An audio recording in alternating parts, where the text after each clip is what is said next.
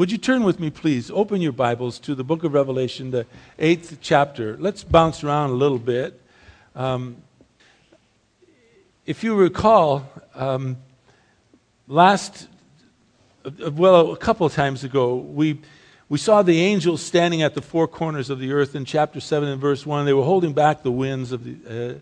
It was like they were holding back the judgment, and then there was a pause. And how long that pause is for, I'm not certain. But there was a time that the Lord took to take the 12 tribes of Israel and then to choose 12,000 from each tribe, 144,000 men, and He unleashed these evangelists, these Jewish sealed men of God unto the world. And we were told that they went to and fro. If you look at chapter 7 and verse 9, John looked, and behold, a great multitude which no one could count. There were people from every nation, from all the tribes, from all the people, from all the tongues. They were standing before the throne and before the Lamb.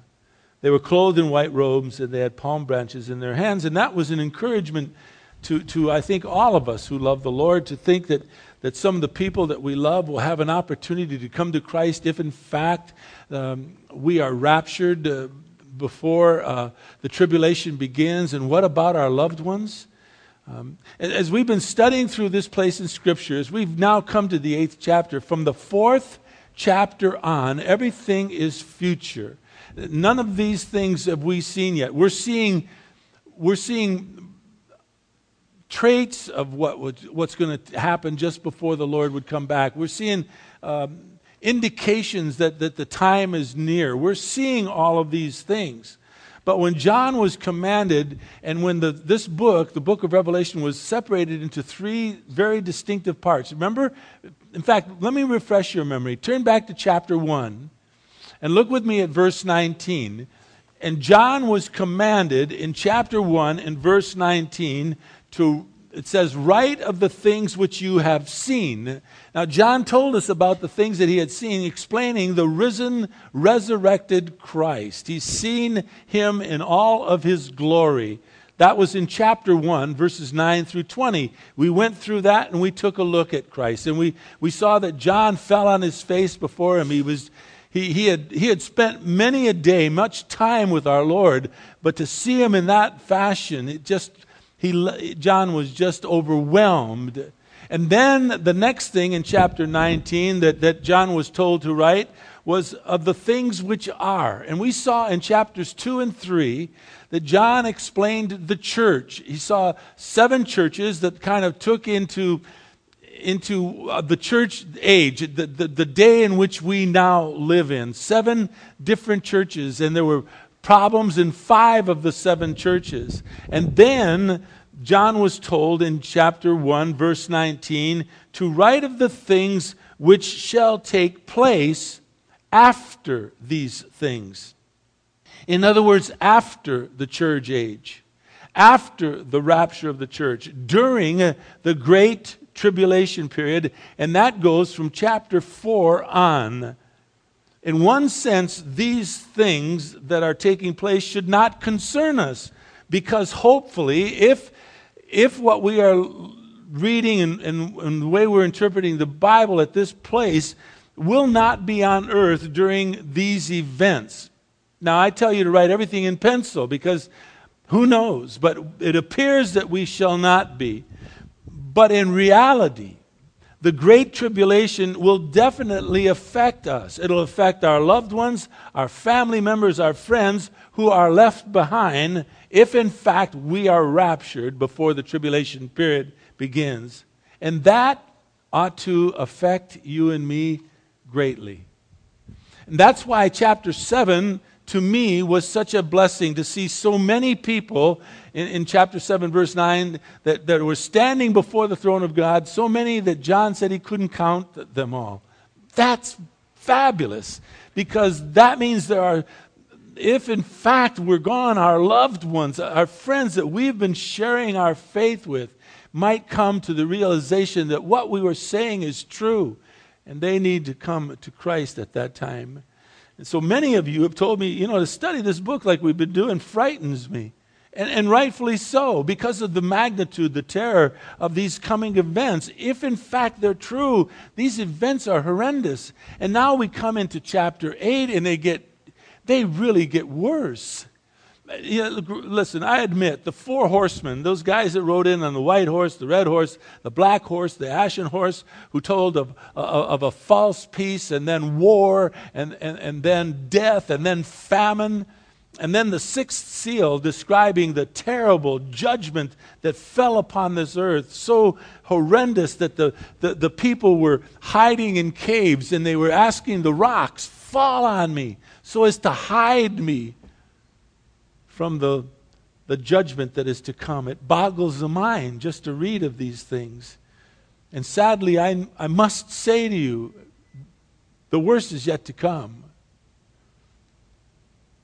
If in fact, you and I, if in fact we who believe in Jesus Christ have left the earth, if in fact we have been raptured, we can know for certain, after reading these things that we are seeing from chapter 6 on, why the rapture is called the blessed hope of the church. Because the tribulation period is terrible.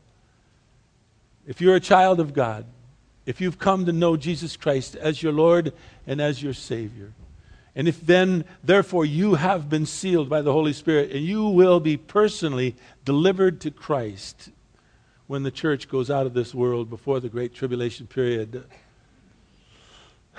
You know, I tell you that I want us so much to be like the church at Philadelphia. The church at Philadelphia, the Lord said, I've opened a door which no one can shut. And He says, you have kept my word and you have not denied my name. I want us to be like that. And then He said to those people, the church at Philadelphia, because you have kept my word. This is in chapter 3 of the book of Revelation, the 10th verse. Listen.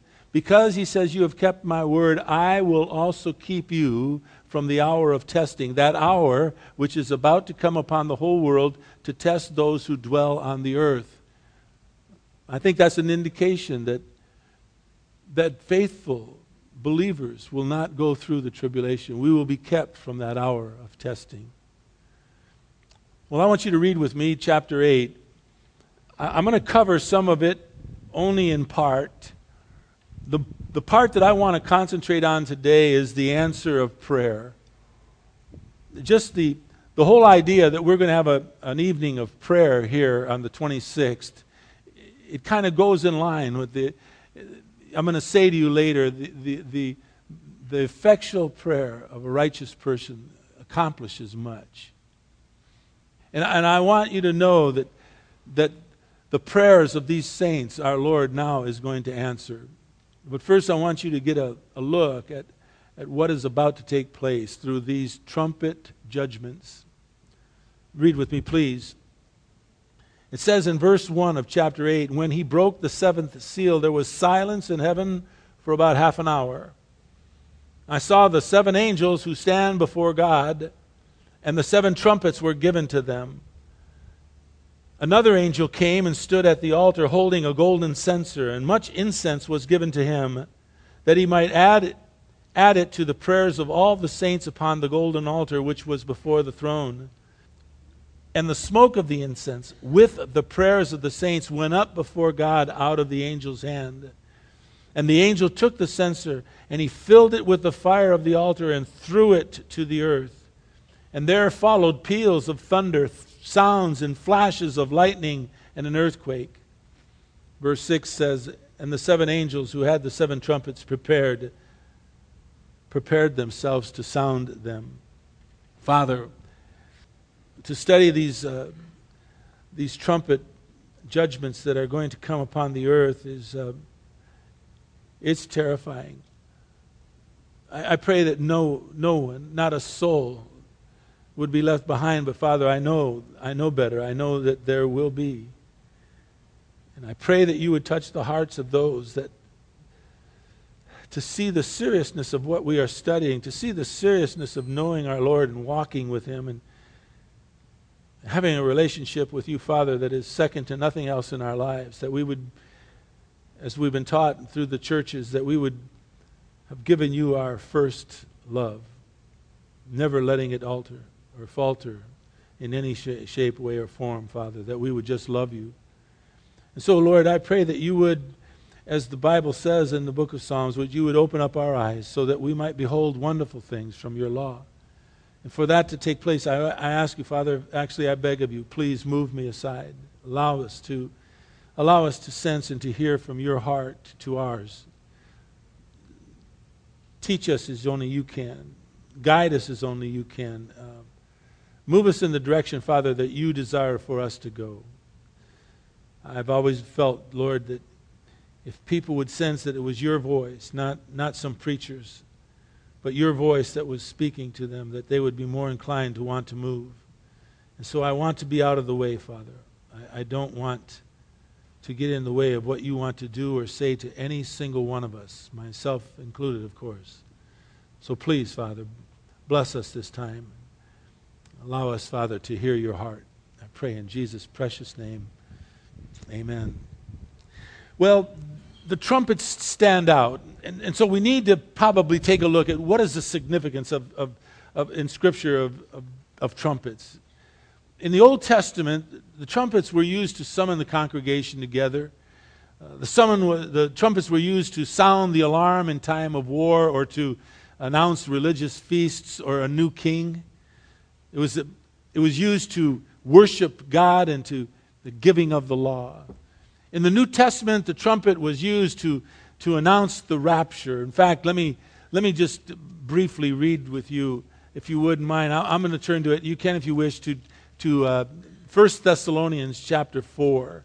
I just want to read you what the wonders of this wonderful sound of the trumpet. Paul says in verse 13 of chapter 4 of 1 Thessalonians, I don't want you to be uninformed about those who sleep. In other words, those who have died. He says, I don't want you to grieve as do the rest who have no hope. In other words, you can grieve over the loss of any loved one, of course, but not without hope. Because he says, verse 14, if we believe that Jesus died and that he rose again, even so God is going to bring with him those who have fallen asleep in Jesus, those who have died in Christ. For this we say to you by the word of the Lord, that we who are alive and remain until the coming of the Lord shall not precede those who have fallen asleep. In other words, there is an order. When the trumpet sounds, the dead will rise first, and those who are alive will follow after them. In fact, that's what he says in the next verse. Listen to verse 16. For the Lord himself will descend from heaven with a shout, with the voice of the archangel, with the trumpet of God.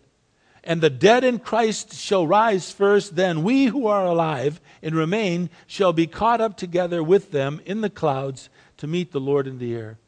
And thus we shall always be with the Lord. Can you not even imagine that moment? Can you not even... I hate height, but I can't wait. If I get to that, I just want to be a part of that. And look down on it boggles my mind. I try not to be too much about this, but it just is amazing to me. And so the trumpet will sound at the time of the rapture, and it also will sound, as we're seeing now, at the judgments that are being proclaimed upon the earth during the Great Tribulation. And with each of the 7 trumpets, our Lord is going to unleash a specific judgment, each with a greater intensity than the last. First, there were the seals, 7 seal judgments, then 7 trumpet judgments, and then we are going to find later 7 bowl judgments, 21 in all. And after the completion of the seal judgments, we're going to see that the first 4 trumpet judgments, they're going to destroy the earth's ecological system. Chapter 8, verses 6 through 13, we can read about it. I mean, if Al Gore is alive then, he's going to have every reason to be very upset about global warming. Yeah, he's going to see it then. The 5th and 6th trumpet produces a demonic destruction of mankind beyond belief. The 7th trumpet will introduce the last set of judgments, the bowl judgments that are way off in the 16th chapter. So we've got a lot of time before we get to that. Let's talk about chapter 8 a little bit. In verses 1 and 2, following the half hour of silence, John looks, and there are 7 angels who are standing before God. And we spoke of this last week. We told you that the verb translated stand was in the perfect tense. It indicated that they are standing in the presence of God and have been standing there faithfully to do His will. And then I asked you and me last week, where have we been standing? How do we stand before God? Are we really, really willing and ready to do His will? I didn't read, but verse 7, it says the first angel. I want you to take a look at what's going to happen to this earth. We'll see more about this next week. The first angel, it says in verse 7, blew his trumpet, and now watch. 1/3 of the earth was burnt up.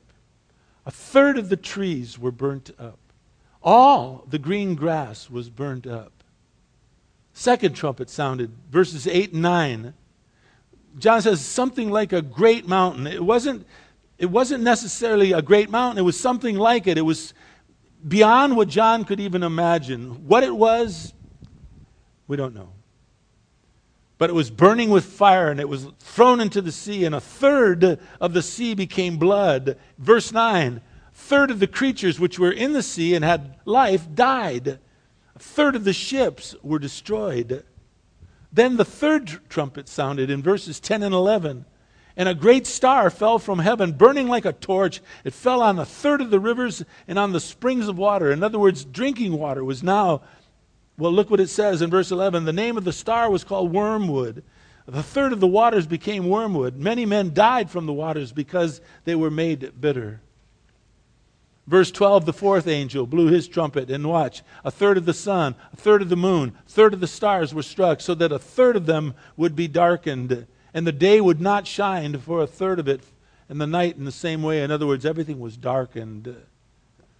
And then in verse 13, John says he saw and heard an eagle flying in mid-heaven, saying with a loud voice, "Woe, woe, woe to those who dwell on the earth, because of the remaining blasts of the trumpet of the 3 angels are about to sound." In other words, it's going to get worse.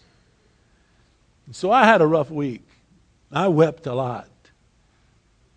I wish that none would go through this. Not a soul. Not a soul.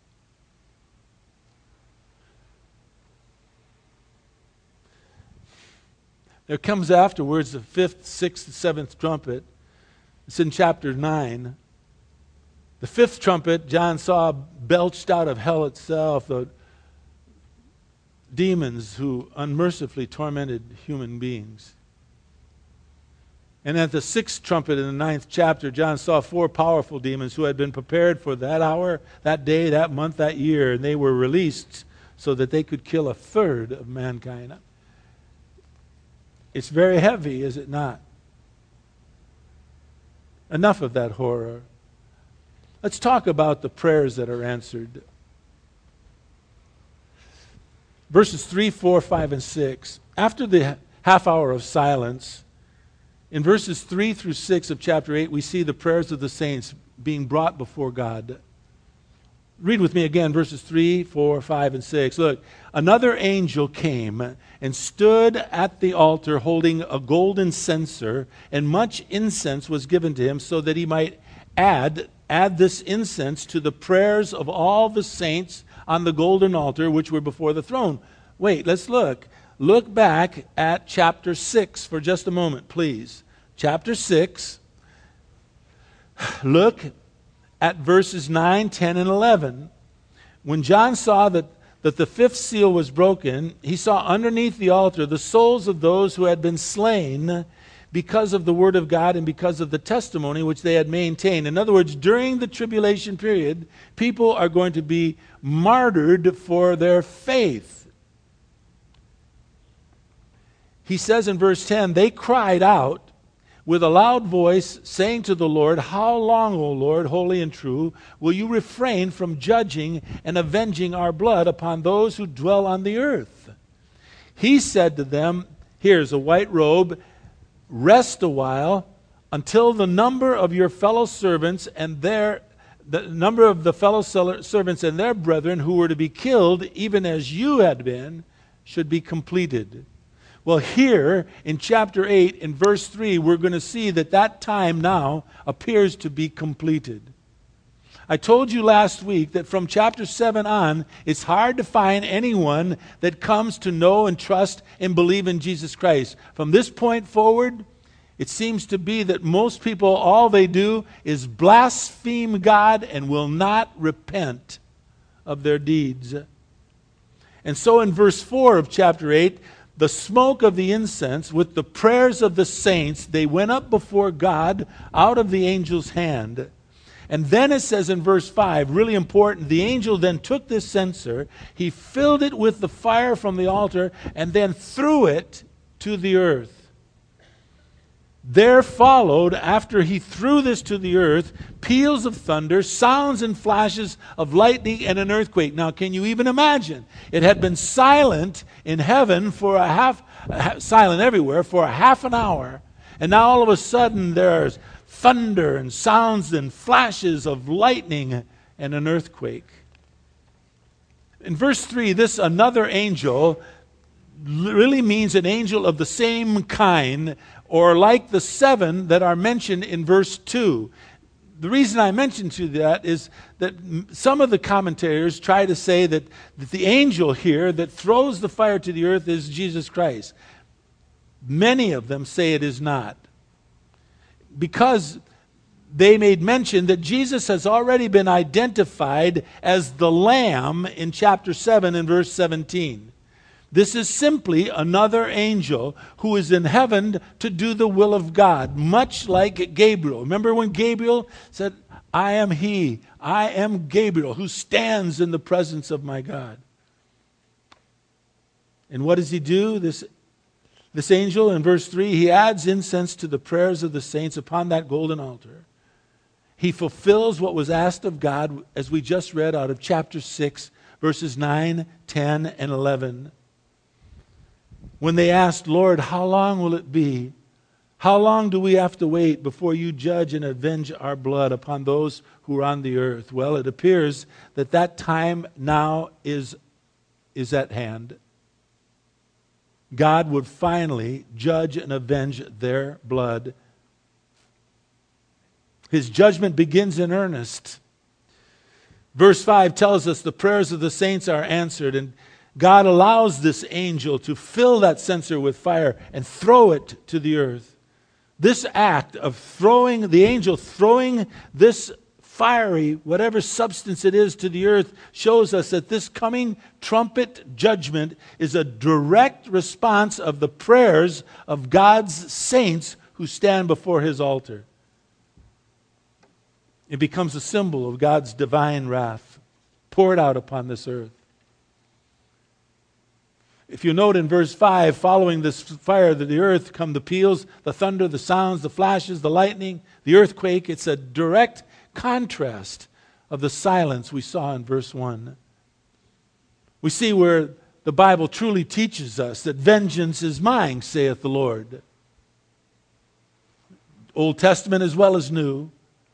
Deuteronomy chapter 32, verse 35 says, vengeance is mine, saith the Lord. In due time their foot will slip. The day of their calamity is near, the Lord says. The impending things are hastening upon them. In other words, the time is rushing towards this judgment that is coming. And vengeance will be his, saith the Lord. In the New Testament, Hebrews chapter 10, verse 30 says, we know him who said, vengeance is mine. He will repay. The Lord will judge the people. We also see that James chapter 5 verse 16 is correct when it says the effective prayers of a righteous person can accomplish much. So I'd love for us to pray here next Sunday night. Pray together for our church, for people that you know and love. Now, despite all of this terrifying judgment that comes to the earth, which by now everyone acknowledges it is from God. Look back at chapter 6. Remind ourselves. Look at verses 15, 16, and 17. It says in verse 15 of chapter 6, the kings of the earth, great men, the commanders, the rich, the strong, the slave, the free, they all hid themselves in the caves and among the rocks of the mountains. And they said to the mountains and to the rocks, fall on us. Hide us from the presence of him who sits on the throne and from the wrath of the Lamb. For the great day of their wrath has come, and who is able to stand? And when we studied through that, we came to the conclusion, of course, that nobody can stand. None of us can stand. There is nothing that you and I can do or accomplish apart from what Jesus Christ allows us to do. So who can stand? The answer is clear. No one. No one. And despite all of this worldwide preaching from the 144,000 Jews, Jesus said in Matthew chapter 24, verse 14, listen, the gospel of the kingdom shall be preached, he said. He shall be preached in the whole world as a testimony to all the nations. Everyone's going to hear, he says. And then, he says, the end will come. We're looking at that time. How far ahead of us it is, no one knows. But we are looking and studying at that time, and it ought to grieve yours and my heart that these people will have to go through this, whoever it is on this earth. And yet people still refuse to believe. Look ahead at chapter 9 for a moment. Look at verses 20 and 21. We already looked at those that blasphemed God and wouldn't repent, but in chapter 9, maybe we read this last week, I don't recall, but in verse 20 it says, the rest of mankind who were not killed by these plagues did not repent. They didn't repent of the works of their hands, nor as to stop worshiping demons, nor the idols of gold, nor silver, nor brass, nor stone, nor wood, which can neither see, nor hear, nor walk. In other words, these idols that they worshipped did them no good. They could not see, walk, hear. Verse 21 says, and they did not repent of their murders, nor of their sorceries, nor of their immorality, nor of their thefts. It seems incredible to me. Having experienced the fury of God's judgment, hearing the message of salvation as clearly as they would ever hear it from these 144,000 evangelistic Jews who are sealed and blessed by God, that the people still stubbornly cling to their sins, still refuse to repent. You know, the sad truth is, I get it. I get it. It wasn't that long ago. Oh, yeah, it is. Now I'm so old. But at least I can remember when I came to Christ. And I remember the reasons that I refused to trust and believe in Christ. There were at least, I think, two people. I remember one guy told me he invited me to his house. It was in Oklahoma. I was playing ball there in Oklahoma City. Remember the guy who did it? I won't tell you his name, but he invited me to his house, and his wife cooked us dinner, and he shared Christ with me, and he told me he gave me a Bible. I don't remember any of it. Another person shared Christ with me. And I know now what I didn't know then. What I know now is that I enjoyed my sin more than I was willing to give it up. That's what I know now. In fact, John chapter 3. Would you turn with me there, please? Turn. John chapter 3. It's worth looking at. John chapter 3, verses 19 and 20. And I want you to stay here for a moment, John. The sad truth is John chapter 3 is true as could be. Our Lord writes, this is the judgment, or John writes, our Lord says that this is the judgment, that light has come into the world, and men loved darkness rather than light, for their deeds were evil. I get it. I relate to that. I understand it.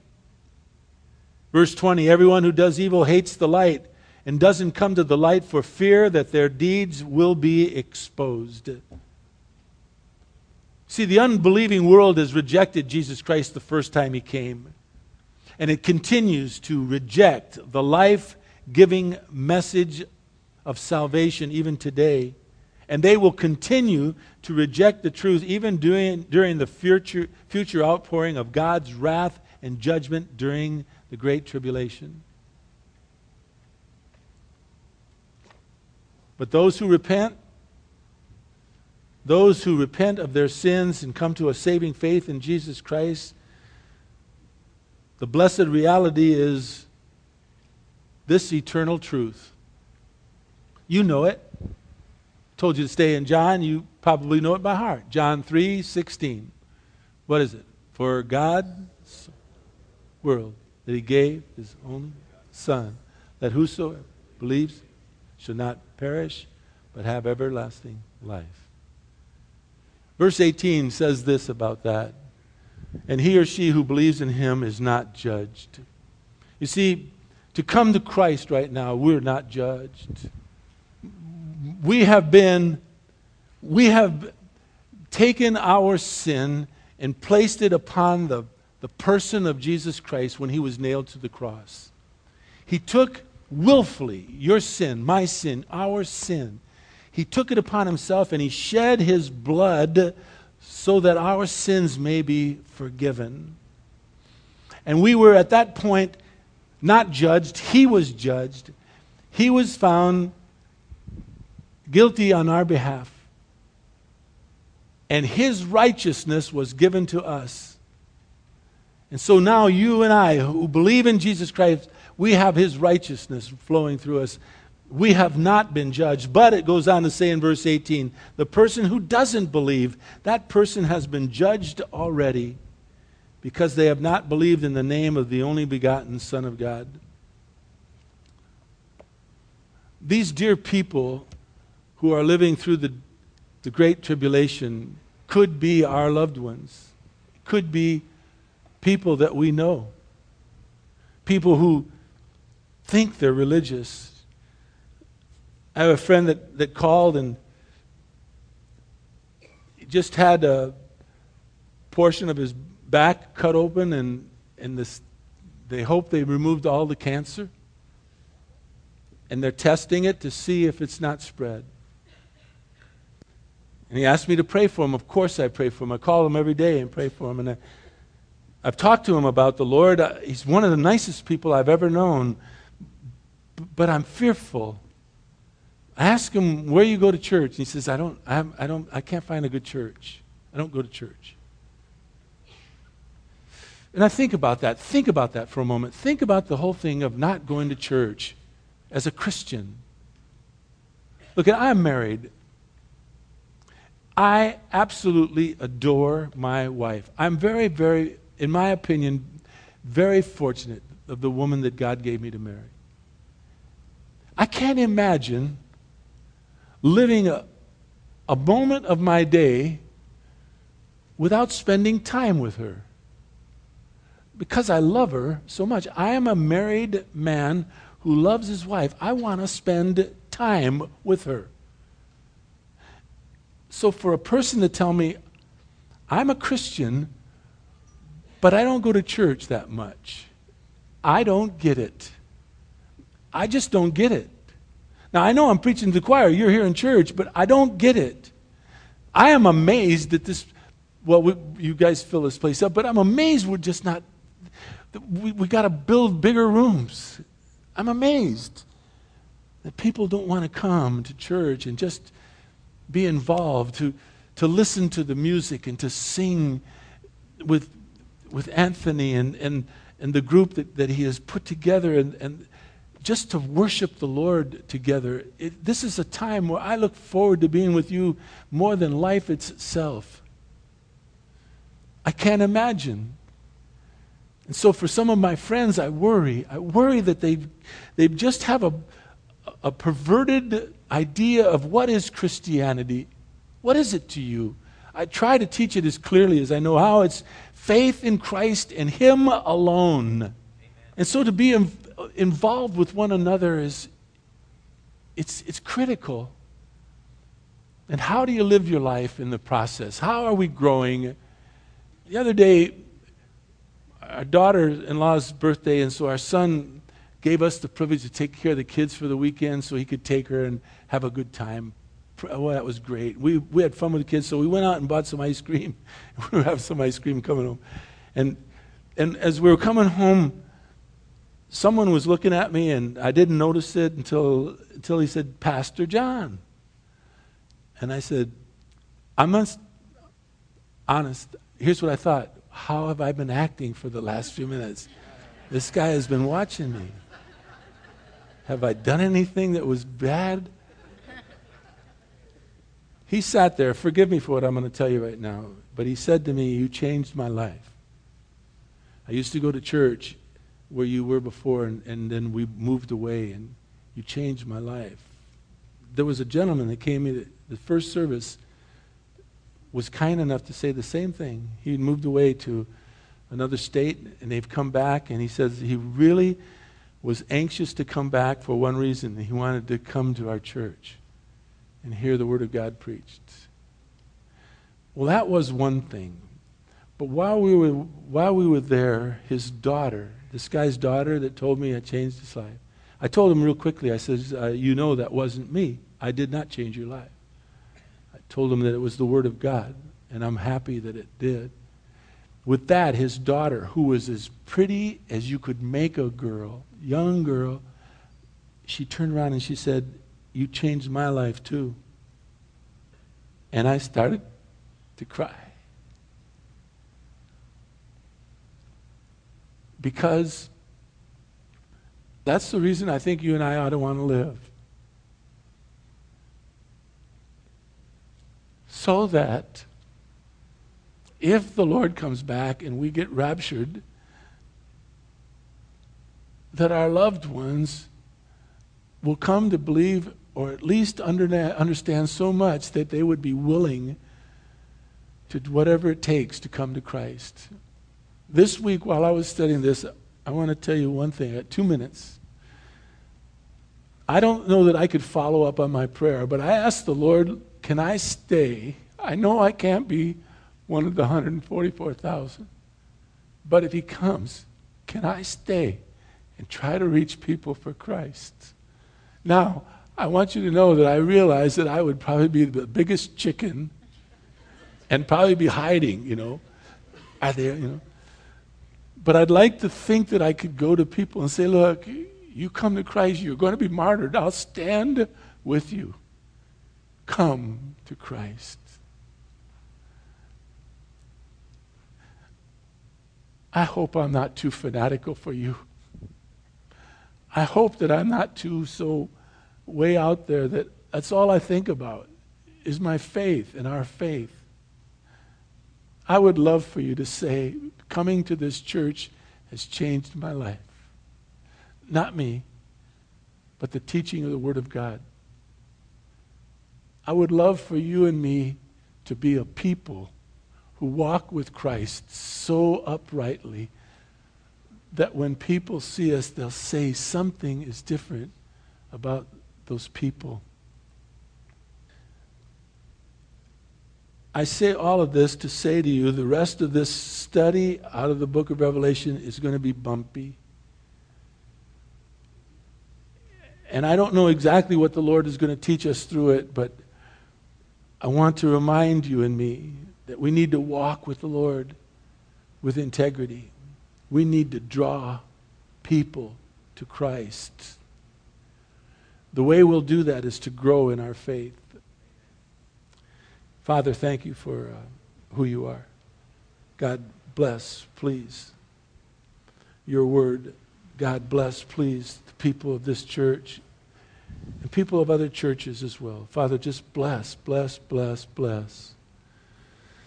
And may, Father, we be a blessing back to you in return. May we do and live our lives in such a fashion that people would say that our lives were changed because of being a part of this church. I pray for that, Father, more than life itself. Lord, bless us, please. Thank you for every person. Would you allow them, Father, to know how much I love them? I do. More importantly, how much you love us. In Jesus' precious name, amen. I love you all more than life itself. Have yourself a great day. Thank you so much for being here. Thank you so much. Thank you so much.